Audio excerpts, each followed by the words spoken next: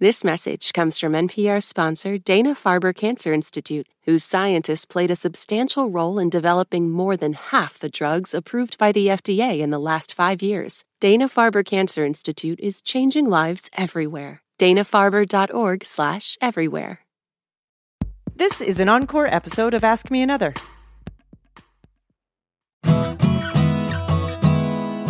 From NPR and WNYC, coming to you from beautiful Brooklyn, New York, it's NPR's hour of puzzles, word games, and trivia. Ask Me Another.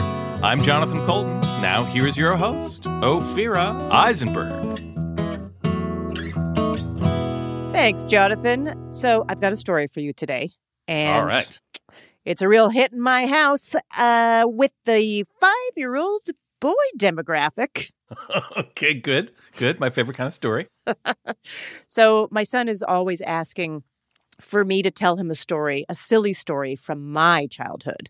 So I told him one about a month ago, and now I'm in a loop. He wants to hear this story every day. Oh. Can't remember where we were, maybe like a Chuck E. Cheese at a birthday or something like that, where they had whack-a-mole. You played Whack-a-mole. Whack-a-mole. Mm-hmm. You know, it's literally a machine where the little painted moles are coming out of the holes, and then you're whacking it with this mallet. So he remembered that game, and he was like, "Oh, I want to go play whack-a-mole." And so I remembered the story that when I was like a teenager, we would go to the Calgary Stampede, which had all those games, the carnival games, throw the ring on the bottle and the ball and the water pistols, and there was whack-a-mole, and I was with my friends, and I think maybe the first time without our parents at this event, and we were playing whack-a-mole, and we weren't very good at it, and the moles were coming out really, really, really fast, and we had our eyes set on some stuffy that we wanted. I don't know why. You want a prize. And so we figured out, we were like, oh, let's just sit on the machine. Oh, jeez. Yeah, let's permanently whack all holes. And so when the moles pop up, they will whack themselves. I mean, it's a brilliant strategy. So we sat on the machines, and Lucas loves when I said, so the moles they were whacking our butts. He loves that part. We have to take a pause for like a good solid 2 minutes of laughter there. You changed the game to whack-a-butt. Whack-a-butt. And then, of course, we were caught, and we were kicked out of the Stampede. That's the funniest part, is that you were kicked out for cheating at whack-a-mole. Yeah. That's so great. I mean, he zeroed in on the two great joys of childhood, jokes about butts and mild transgressions. It's the best. And it takes place at a carnival. Why am I not writing children's books, is what I'm saying, Jonathan. This would be a great children's book. Ophira and the Whack-a-Butt. Whack-a-butt. We have a great show today. Saturday Night Live cast member Alex Moffat and comedy writer Jen Spyra will play a game about baby animals and vampires. But unfortunately, no baby vampires. Comedians Demi, Adejuyigbe, and Gabe Gundacker show off how much they know about sci-fi movies that were set in the future but are now set in the past. And our special guest played Carlton on The Fresh Prince of Bel-Air. He hosts America's Funniest Home Videos, and he won Dancing with the Stars, Alfonso Ribeiro. So let's go.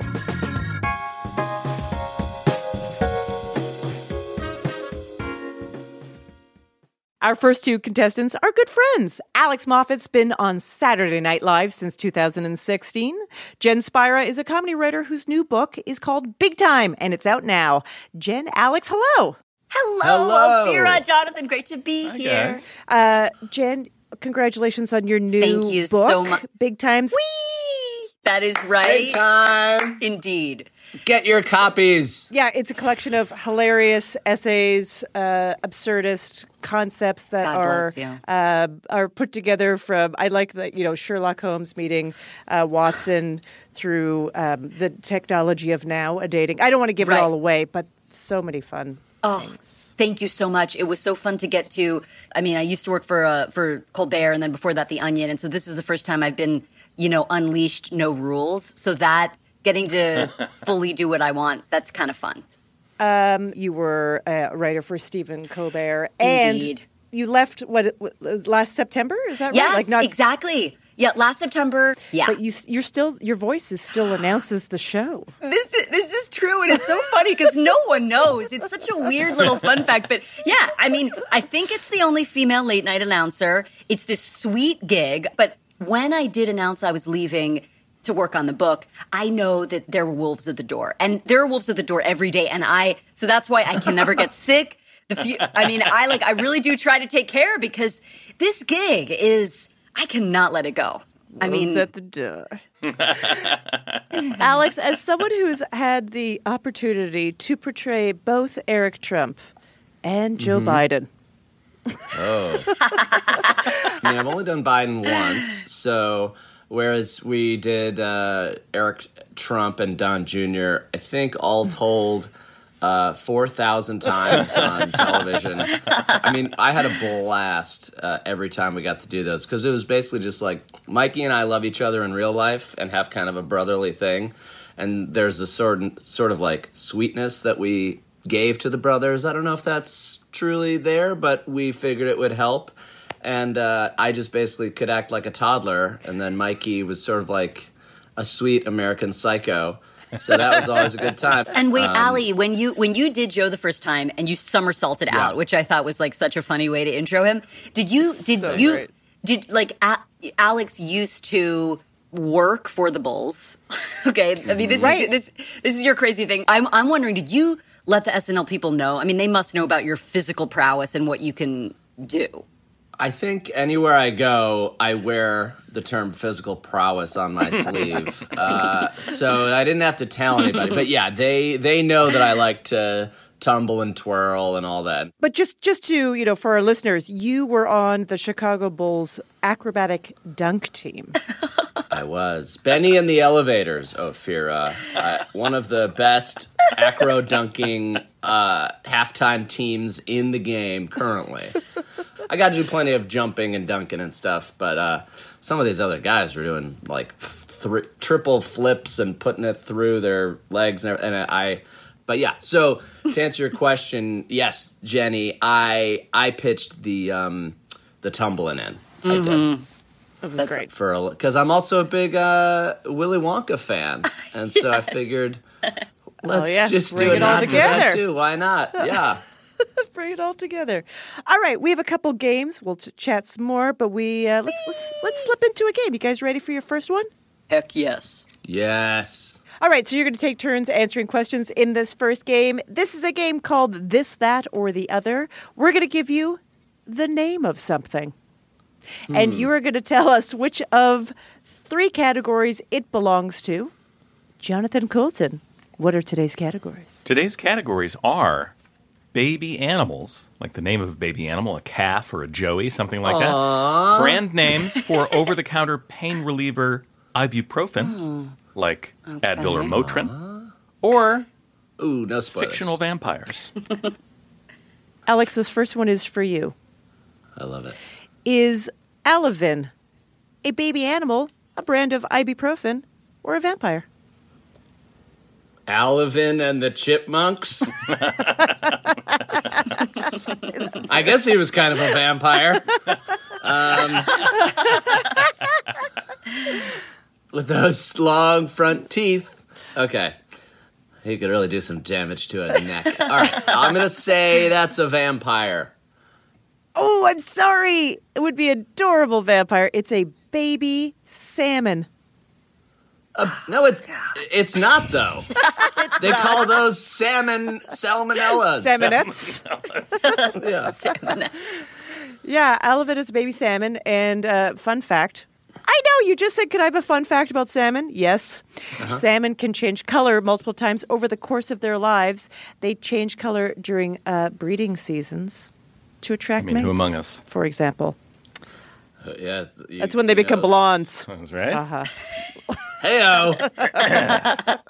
All right, Jen, here's one for you. All righty. Vasilisa. Baby animal, ibuprofen, or vampire? Vasilisa. Vasilisa. I mean, it sounds a lot like Vagisil, but it's not Vagisil. Nope. You're on the right track. Okay. Let's see. Yeah. Yep. I like it. I mean, whatever. I'm actually going to go with a vampire. It's kind of a great name for a fictional vampire. You are correct. It is a fictional vampire, yeah. It's actually a royal vampire princess and teenage high schooler in the best-selling Vampire Academy books. Oh, Vasilisa. That's awesome. That's a great... It's so hard to come up with, like, fake awesome names. Hats off. You do wonder, though, if, the writer had inspiration just from things around them, and they were like... Yeah, just that huge tub of Vagisil that they... next to the computer. And my Aunt Lisa. Yes. One there. Wait a second. All right, Alex. Dorival. Pass. Lee. Dorival? Can you use it in a sentence, please? Sure. I love Dorival. Okay, language of origin. Oh, Lordy. I don't know offhand. Do you hear my baby making a billy goat sound in the background, by the way? Very cute. Very cute. Yeah. Thank you. That's her. Dorival. What? I'll go with an ibuprofen. Yes, it is. Yes. It is. All right. It is marketed in Central America and countries for menstrual relief. Great. All right, the last one is for you, Jen. Alrighty. Avicus. I got it really strong. I had an immediate reaction. I was like, I think this is a vampire, but let me just hold on, Avicus. Yeah. Is there a fourth category for DJ? There ought to be. But that's just every word. Yeah. Avicus. I mean, kind of sounds like a Roman senator or something, but okay, I'm not okay. Baby animal. It is a vampire. You were on the right track with the Roman thing. It's an ancient vampire who appears in Anne Rice's Vampire Chronicles. Oh, cool. Yeah. Yes, I think a half point for that. Yeah, one. a half point for... Don't give it to me. No, I don't want that. We're I killing have it, full Jen. point. Yeah. Oh. More with Alex and Jen after the break, and a little later I'll talk to Alfonso Ribeiro, who hosts America's Funniest Home Videos, and I promise no one will get hit in the groin with a baseball. I'm Ophira Eisenberg, and this is Ask Me Another from NPR.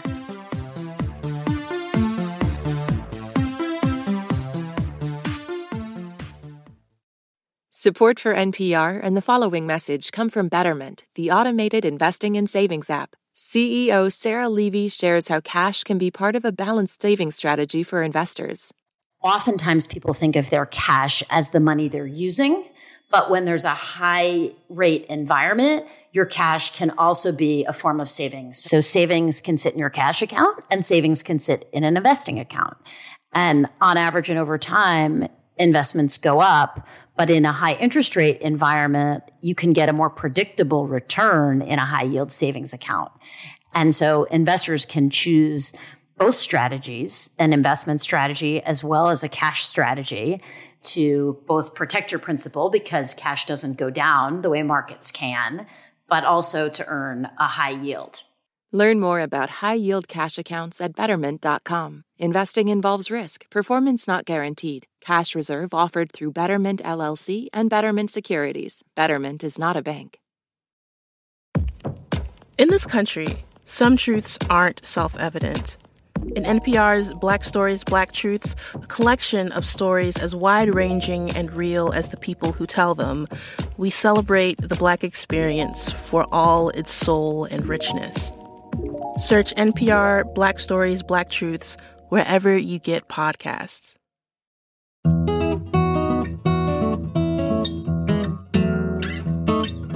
This is NPR's Ask Me Another. I'm Jonathan Colton. Here's your host, Ophira Eisenberg. Thanks, Jonathan. We're playing games with Saturday Night Live cast member Alex Moffat and the author of the new comedy book, Big Time, Jen Spyra. Are you ready for another one? Oh, yeah. Sure. So guess what? You're going to work together in this one. I know. Jen is happy. Alex. You call him Allie. Did I hear you call him Allie? I do. But I call him Alex too. And I call him Allie, which is not that exciting of a nickname. So I don't. But it works. Yeah. It's very sweet. It's very sweet. And I call her Teensy Weensy Jenny. Oh. And her hubby Tammy. Tammy Salami with the hocks of hammy. That's true. My husband's name is Tommy, and he has large thighs. As Alex, can I reveal? As do you, sir. Is that wrong? You may reveal, yes. With our costumer at SNL once was passing by as I was doing a fitting, and I said the pants they were fitting me for weren't really, they were too snug around the seat and thighs, and I said, yeah, sorry about the ham hocks. And he, without skipping a beat, walked by and goes, more like porchetta. Wow. All right, so this next game, Jonathan Colton is going to sing you the clues, and the game is called No Relation. Yes, we rewrote well-known songs to make them about famous or historical people who have the same last name as the song's artist. So I might sing a song by Whitney Houston with the lyrics changed to be about Angelica Houston. And to win the point, you just need to tell me one of the following three things. The song's artist, the person I'm singing about, or just the title of the song is fine as well. All right? Sweet. Here we go.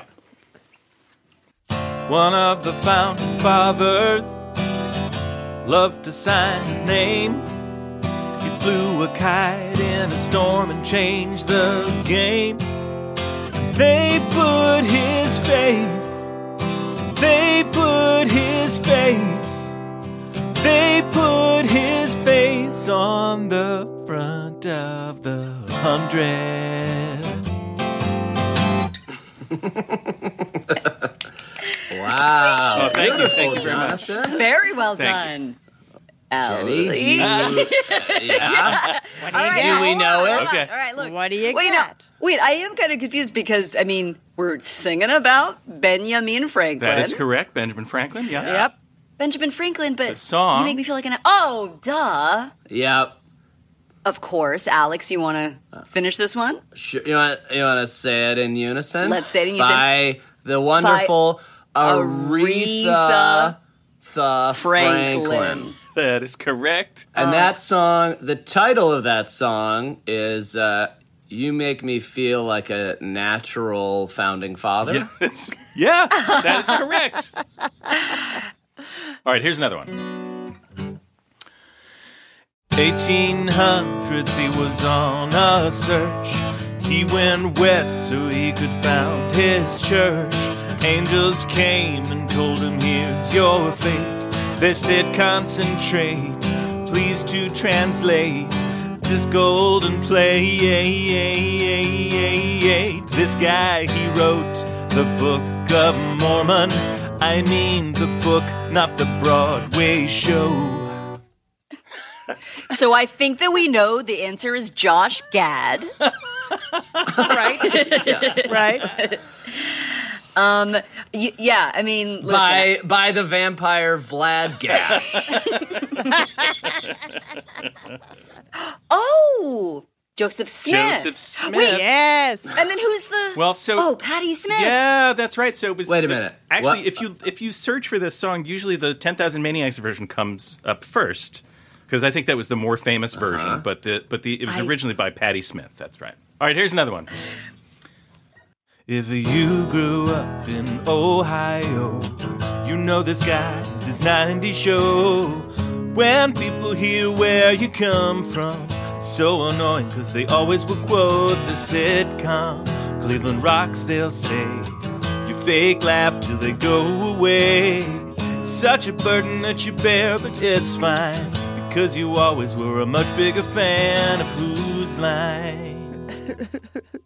Jen, do you want to take these? Oh, well. Take us home. Okay. Drew Carey. That's right. Yes. Song is? Always Be My Baby. Uh-huh. By Mariah Carey. Mariah Carey. That's right. right. Yeah. They are fraternal twins. Little known fact, Drew Carey and Mariah. All right, here's your next one. He's number 42. Barriers that he broke through. Rookie of the year, so he's going places. A champion for civil rights under those Brooklyn lights. I love him when he's stealing those bases. Yeah. So that's a song about the great Jackie Robinson. That is correct. Mm-hmm.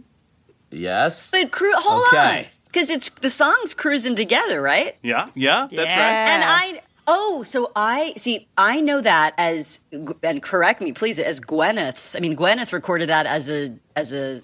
Didn't she do that with she sang it with someone else? That could be. I don't know that version. I thought it was her. I thought it was her song. I assumed I thought it was like written for her. So is the song about Bruce Paltrow then? I can only think of one Robinson who writes a lot of songs, and it's is it Smokey? It is Robinson? Smokey Robinson. That's right. All right. Yeah. Well done. Yeah. You guys did great working together. Hey. You got all the information. It was just beautiful. Alex Moffat is a cast member on Saturday Night Live, which airs on NBC Live on Saturday nights. Jen Spyra's new book of comedy short stories is called Big Time. Thank you so much for joining us. Thanks for having us. Thank you for having me.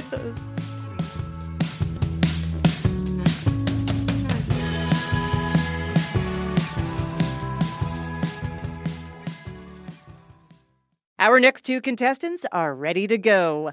Demi Adejuyigbe is a writer and comedian whose work can be seen on The Amber Ruffin Show, The Late Late Show with James Corden, and The Good Place. Gabriel Gundacker is a comedian and musician who most recently wrote and composed music for Showtime's Our Cartoon President. Demi, Gabe, welcome to Ask Me Another. Hello. Thank you so much for having us. Thank you for being here. I know that you met through Vine, and now defunct fun video social platform. Rest in peace. When we say met through Vine, does that mean you didn't know each other at all and literally liked each other's stuff?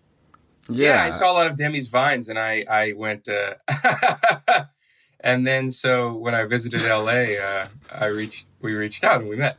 Yeah, I think we went to a podcast taping together, and then I think like several months later, he was looking for a place in LA, and another mutual friend of ours who we also knew through Vine was like, "Oh, Gabe is moving here. He can take my spot," and we've lived together since.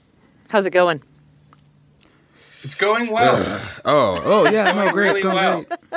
great. There's no qualms. Yeah. Oh yeah. So. Last night we settled in. We watched The Terminal together. That ruled. Uplifting. Yeah. Very. Good choice. Yeah. We have a couple games for you two. Would you like to play some games? Love to. Yes.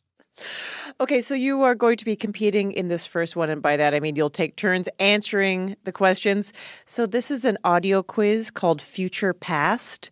We are going to play you clips of movies that were set in the future when they came out. But now reality has caught up with those movies, and they are now technically set in the past. And all you have to do is identify the movie. Ooh. All right, Demi.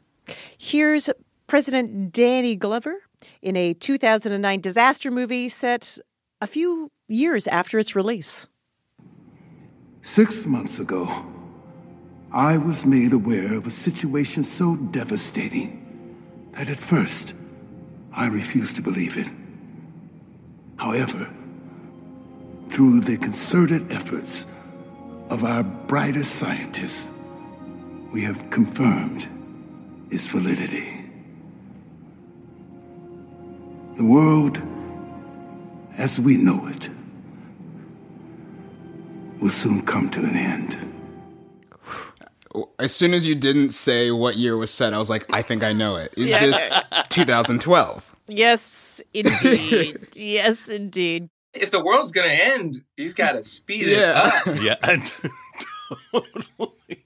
He started ad-libbing, and drum roll please, the world, the one we live in, is coming. The one we live in. To an end. This world. Not the other world. I'll list the other worlds later. All right, Gabriel, this film was released in 1991 and set in 1995. Of all the would-be fathers who came and went over the years, this thing, this machine, was the only one who measured up. In an insane world, It was the sanest choice. That would be The Terminal 2. Or Terminator 2. Terminator 2. I wish there was a Terminal 2. Where you get stuck in the airport again, and it's just as sad. It's even worse this time. That is correct, Gabriel. Yes! I can't wait. I'm going to rewatch this movie on Sunday. I'm really excited. We just rewatched that movie. I mean, the only thing I remember about it, of course, was being obsessed with Linda Hamilton's arms. Sure. And actually thinking about it, that is now my past, because I remember watching it and thinking, I'm going to work out, and in the future, I'm going to have those arms, which never happened. So that is now the past. All right, Demi, this John Carpenter classic was released in 1981. In 1988, the crime rate in the United States rises 400%.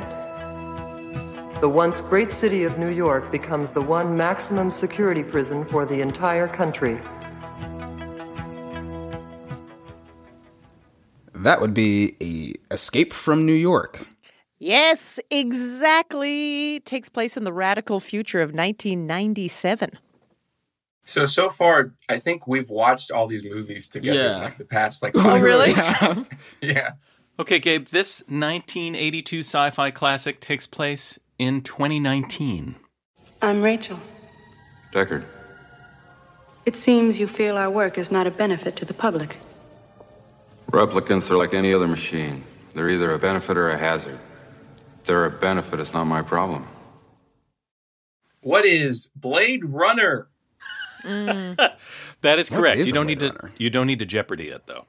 Okay, sorry. No, but you got the answer right. That's the important thing. That's a good one. That's a movie I pretended to understand when I was a child. Oh, yeah. If there's one thing kids really love, it's noir. We should be forgiven for not really getting it as kids, I think. Kids can't get enough of the Maltese Falcon. Yeah, that's right. They love it. Demi, Gabe, would you like to play another game? Absolutely. Just one more, please. Okay, fair. Just one. We'll stop at one. Deal. So I don't know what you guys did at the beginning of the pandemic. It's such a weird thing to say, but I'll say it. At the beginning of the pandemic, if you were lucky enough to have extra time on your hands and not a lot of other problems, maybe you were baking bread. Did you? Oh, yes. And really? Still am. It's a lot. I just did the Whole30 diet, and there was a month there where I couldn't eat it, but now it's back. So now I'll be eating it again. Gabe did come upstairs yesterday and saw an entire chocolate birthday cake on our counter and was just sort of like, what is this? Why did you do this? And I didn't have a good answer for him. It was nobody's birthday. It was nobody's birthday. No one's birthday. Well, not nobody, just nobody you know. Okay. No, it's That's the one true. day that no one was born ever. That was it. No one liked that for sex 9 months ago. At the beginning, especially for most people, everyone was baking bread. It became like the hot hobby. Some of us have continued, but that inspired us to write this multiple choice quiz about bread facts. You're also going to be competing in this game. Gabe, this first one is for you. Okay. Bread facts. Until the 1770s, bread was also used for what unconventional purpose? Was it A, it was smushed up and used to erase pencil marks?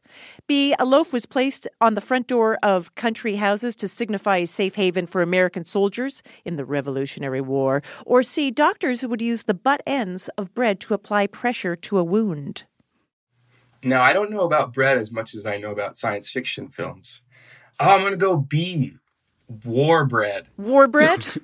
Sorry, that is incorrect. No! Get this. People used to use them as erasers. See, this is how stupid I am. I was like, they didn't have pencils in the 1770s. And if you're really accurate, you get a snack at the end of your project.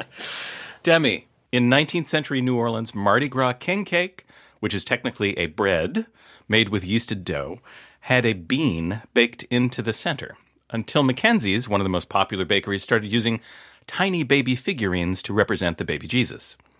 Why did the baker, Donald Entringer, make this change? A, the baker's daughter collected doll houses, and when the baker ran out of beans, he used dolls in a pinch. B, a traveling salesman with a surplus of baby figurines, you know the type, suggested the baker buy them all and use them. Or C, the baker was a devout Christian and thought the bean wasn't religious enough. I'm going to say C, devout Christianity. That's a fine guess. The answer is surprisingly B, a traveling salesman had a lot of baby figurines and suggested to the baker that he buy them and use them. That's a Just good salesman. unloading. Yeah, I know, right? Beans, huh? Still using beans? Crazy. You should be using babies. Everyone's using babies now. Everyone's using I have babies. a trunk full of them. Gabe, during World War I, the UK's food ministry introduced the Bread Order of 1917, banning the sale of freshly baked bread. Why? Was it A, it was thought that freshly baked goods were more likely to carry food-borne illnesses? Was it B, the food controller argued that slightly stale bread is less appetizing, and therefore it would encourage people to ration it? Or was it C, so that the employees of the food ministry could eat all the fresh bread before anybody else could? I don't believe that food controllers are real, so I'm going to go A, bread-borne illnesses. Yeah, it does sound like the real one, doesn't it? Yes. But food controllers are real. Oh. They did it because they wanted the bread to be less appetizing, so people would effectively buy less. Wow. Let's not go back to that time. Oh, that's... All right. This is the last clue, Demi. It's for you. Why were some miners during the California Gold Rush nicknamed sourdoughs? A, they were the ones with the sourest moods. B, they were the newest miners to California. Or C, they would sleep huddled around jars of starter they brought with them to keep them warm and therefore active. I'm going to go with C, that they were sleeping around jars of starter. Yeah, you are correct. Everybody kept their starter with them. Once you know this, surely, once you get a starter going, you don't ever abandon it. Well, no, you can't. That name came about because some local travelers saw these miners doing that, and they said, sourdough's miners keeping so warm. Oh, my gosh. That's pretty good. That's really good. Thank you, Demi, Gabe. Thank you so much for joining us. Thank you for having us. After the break, I'll talk to Alfonso Ribeiro, a.k.a. Carlton from The Fresh Prince of Bel-Air, and he also drives race cars. That's right. We think that's amazing because race car is a palindrome. I'm Ophira Eisenberg, and this is Ask Me Another from NPR.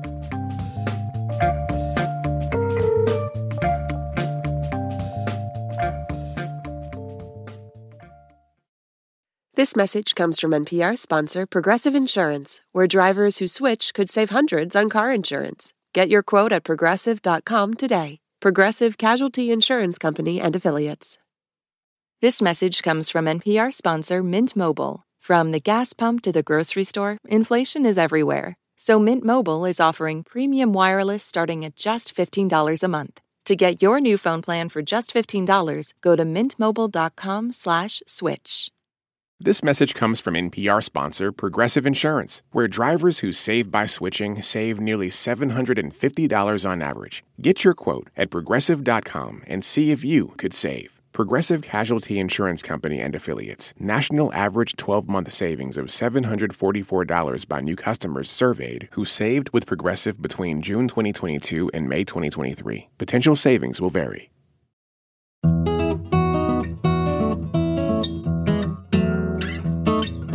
This is NPR's Ask Me Another. I'm Jonathan Colton. Here's your host, Ophira Eisenberg. Thanks, Jonathan. It's time to welcome our special guest. You may know him as Carlton from the 90s television series The Fresh Prince of Bel-Air, and he currently hosts America's Funniest Home Videos. Alfonso Ribeiro. Hello, welcome. Hello. Excellent. So, your family, you come from a family of entertainers. Your grandfather was a singer. Your aunt was in Laugh-In, yes. Which, amazing, the variety show Laugh-In. Was it just assumed that you would also go into showbiz, or did you show some sort of talent at an early age that they were like, yep, no, this is happening? I would say I showed the talent at an early age. My parents definitely, didn't play favorites and only put me in. My brothers We all tried to get an agent. I was just the only one who got one. Okay. So I guess that never comes up. That never comes up, does it? It never comes up around the dinner table when people have had 2 or 3 drinks. Yeah. So, but my parents weren't playing favorites. But yeah, it was one of those things where my dad mostly was like, "Oh no, this kid has something, and we need to explore it." And then like every parent that ever looks at putting their kid in show business, they don't go all the way to let's get him an agent. They were like, well, let's do some local plays and see what happens, and let's put him in the Glee Club and. Right. And what always seemed to happen was I would go in there and get the lead roles. And, the funny part was when you really think about it, like I grew up in Riverdale, right? So Riverdale is, somewhat integrated, but it was when I was a kid, it was mostly a white neighborhood. And so for me to get the starring role alongside a white girl playing Hansel and Gretel in the 70s was not a simple decision. Right.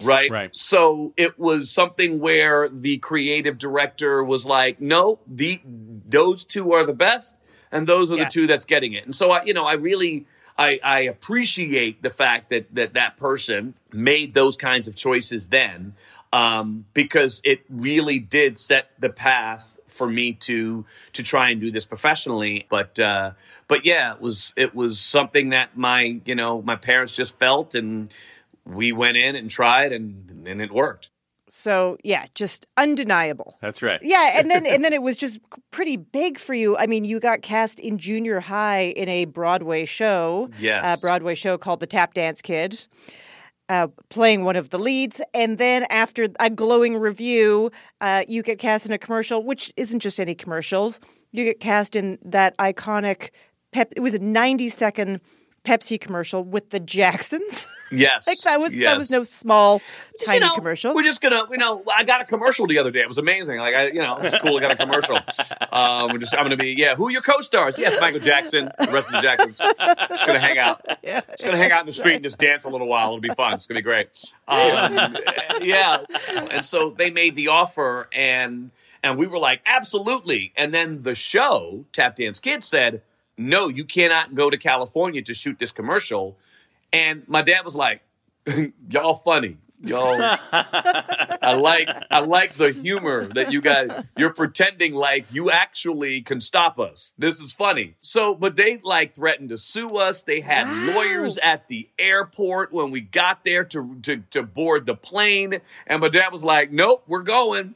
And we went to California. We shot the commercial. We come back. This commercial aired, and within 48 hours of the first airing of the commercial, we were sold out for 2 months. Wow. So then they were like, sorry. They were like, this, huh? So, my bad.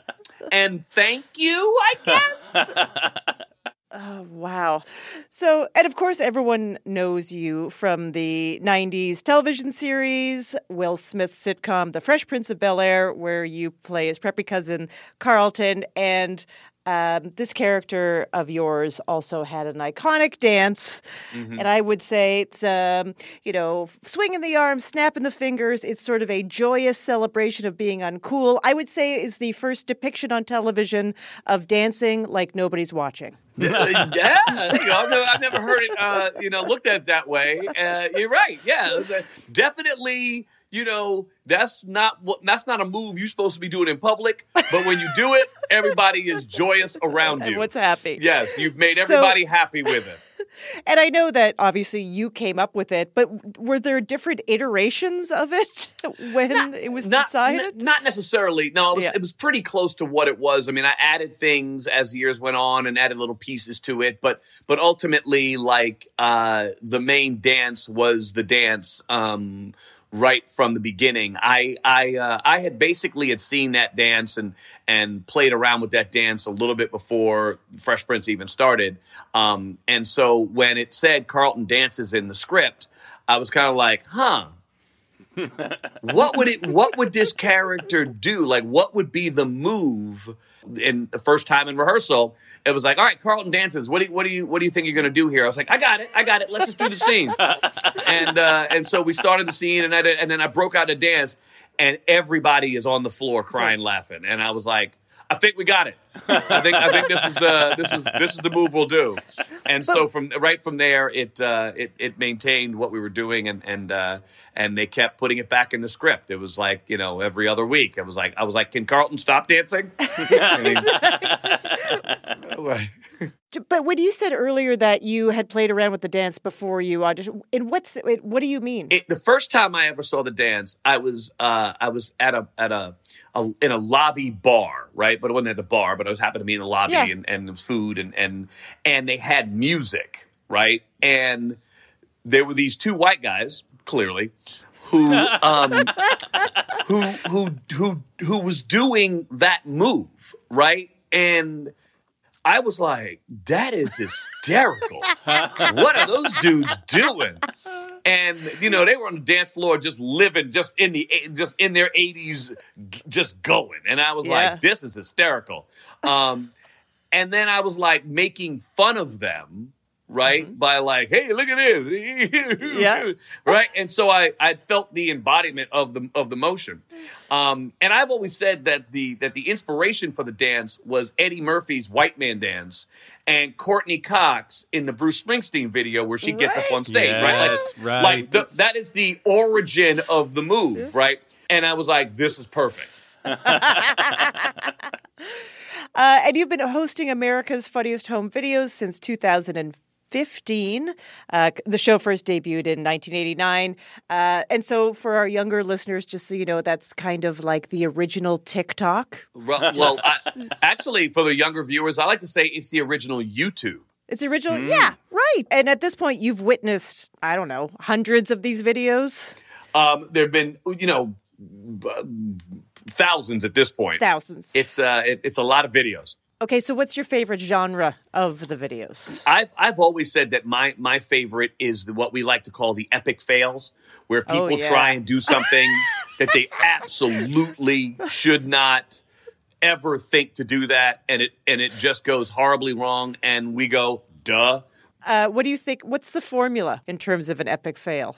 Well, epic fails can come in many different ways, right? In many different forms. It could be like the guy who is at a lake house and they have I know where you're going. They have a metal roof, right? Yes. And they're like, I'm going to jump off my metal roof into the lake. And they're like, okay, but you've already been in the lake, right? So you're wet. And then you go up with a metal roof and you decide that you're going to run off the roof into the lake. Well, your footing is not going to be solid. So, the best ones are when they start slipping early so that they have to make a decision as to whether they're going to try to hold on to the roof or they're just going to continue having a physical mess all the way into the lake. Those are great ones, right? Do you have friends, family, acquaintances trying to personally send you their clips? I get people all the time who are like, dude, I got a video. Of course. And this is the funniest video ever. And then you watch the video, you're like, great. Not really. And they're like, you don't think that's funny? I was like, no. They're like, dude, Aunt Josie, right? She is like... And I guess you have to know Aunt Josie. If you knew Aunt Josie, you'd find it hilarious. And that's exactly where I'm going, right? Like you've got one rule to know whether something is funny. If I need to know the person in the video to know why it's funny, it ain't funny. That's right. If Aunt Josie is wet and standing on a metal roof of a lake house, let's see it. Yes. Yeah. Are you ready for an Ask Me Another challenge? Sure, let's do it. Let's go. Okay. We know you're a huge golf fan, so we decided to create a game that is kind of like the trivia equivalent of golf. Okay. Where the object is to get the lowest score possible. Got it. Okay. Like golf. Got it. Yes. So I'll give you a category like the 10 best poker hands. And your goal is to give me an answer that is the closest to the number one on the list. Gotcha. Okay. And if you give me the number one answer, which in this case would be a royal flush, that's worth why did you give me point. why did you give me the answer? Just an example. I thought that was the question. I was ready to go. I knew the answer. I knew the answer. Why? I think I should still get 1 point for that. Okay, sure, absolutely. Because I was going to say royal flush. Royal flush. I saw it in your eyes. Yeah. And because we should make this a competition. It's more fun. So you'll be playing against Jonathan Colton. Okay. That's not fair. That's not fair. Let me congratulate you in advance because I don't know any of these topics. I don't know anything. These are all topics that have been customized for you. So I'm okay. I'm in but trouble. You see, but you already have a jump start because you know the topics. I suppose that's true. If I were a monster, I would have done a little research before the show, but I didn't. You know why? Because I'm lazy. So here I am. And by the way, we don't know whether you did or didn't. Okay, that's true. Right. All right, well, let's try a few. Okay, all right. Okay, here's the first one for you. You host a game show, Catch 21, which is based on blackjack. So according to a survey published by the American Gaming Association, what is the most popular game with casino visitors? There are 8 on the list. That's a tough one because I think realistically it's one of 3. Do slots count? I'm going to say yes. Then I have to say slots. Okay, Jonathan, what would you like to say? I was going to say slots because I think that's the right answer. Because you don't have to learn how to do anything. You just put your money in and push the button. Yes. I mean, how much do you have to know to throw say a number and watch a ball roll? Right. I guess that's true. I'm going to see if I can get the number 2 though. I'm pretty sure slots is going to be the number 1, but I'm going to say. It's going to be something. I mean, it might very well be blackjack. I'm going to say blackjack. No, I'm going to change it. Roulette. I'm going to say roulette. Oh, okay. Well, Alfonso, you are correct. 48% of casino visitors head to the slots. Blackjack is number 2, but it's 16%. So 48%, 50%, right. You could say go to slots. And then the other 50% is divided blackjack and then poker and then roulette and then video poker. Craps. Oh, okay. Sportsbook, and lastly, baccarat. Yeah. Right. Alfonso, you also are huge. You're into golf, and you're also, I assume, a golf fan. Yes. Okay, great. Yes. So, which professional golfer has won the most men's majors tournaments, which are the Masters, the PGA Championship, the U.S. Open, and the Open Championship? Well, that is clearly Jack Nicklaus. He is the major champion. He's got the most of anybody. Okay. Jonathan Colton, would you like to weigh in with an answer? Jack Nicklaus is one of 3 golfers that I can name. So you've Gotcha. already knocked out one of the pillars of my plan. Knowledge base. I guess now I know Arnold Palmer is a golfer, but I only know that because I like the iced tea lemonade mixture. I have no idea how good he was. And it's really good. It's really good. The Arnold Palmer drink is fantastic. Delicious. Yes. But I'm going to go with Tiger Woods. Okay, very good. No, you know this one so well. Jack Nicklaus is number 1 with 18 wins. Yes. Tiger Woods is number 2 with 15. That is exactly. Thank you. Yes, with 15. I am so far outclassed in this game. One last question before we wrap up. Okay. Alfonso, you won Dancing with the Stars. Congratulations. Mm-hmm. Thank you. According to a 2019 survey by an online tuxedo rental company, what is the most popular wedding first dance song? The most popular first dance song at a wedding. And just let you know, people from all generations were surveyed for this. And I'll take anything in the top 10. No idea. This is hard. That's a tough one. First dance. I'm going to say it only because I've got nothing else. It's not unusual. Okay, I love it. That would be an amazing first dance. Great first dance song. I don't think it's on the list, but Okay. All right. I'm going to say it's hard to think of any. I keep thinking of just prom songs, and I feel like that's a very different vibe. Right. Maybe something classic. Maybe something like, how about At Last by, who is that? At Last. Who sings that? Right. My love is there you go. Wow. Yep. I mean, I'll give a point for that. Okay. For sure. So I am sorry, Alfonso, your suggestion was not on the top 10 list. Yes. Not on but that just means that the top 10 list is wrong. That's right. It's just out of date as of this moment. It will be eventually.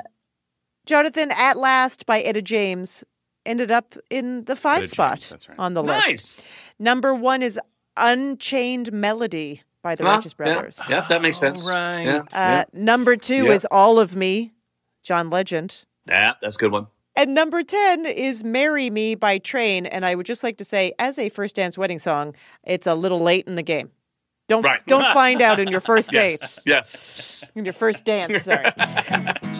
Alfonso Ribeiro hosts America's Funniest Home Videos. Thank you so much for joining us. Thank you. Thanks for having me. This was great.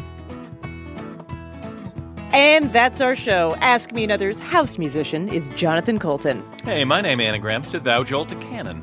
Our puzzles were written by our staff, along with Julia Melfi, Kara Weinberger, and senior writer Camilla Franklin, with additional material by Emily Winter. Ask Me Another is produced by Travis Larchuk, Nancy Sachow, James Sparber, Ramel Wood, and our intern Sophie Hernandez Sibiunithis. Our senior supervising producer is Rachel Neal, and our bosses are Steve Nelson and Anya Grudman. Thanks to our production partner, WNYC. I'm Haripe Begonias. Ophira Eisenberg. And this was Ask Me Another from NPR.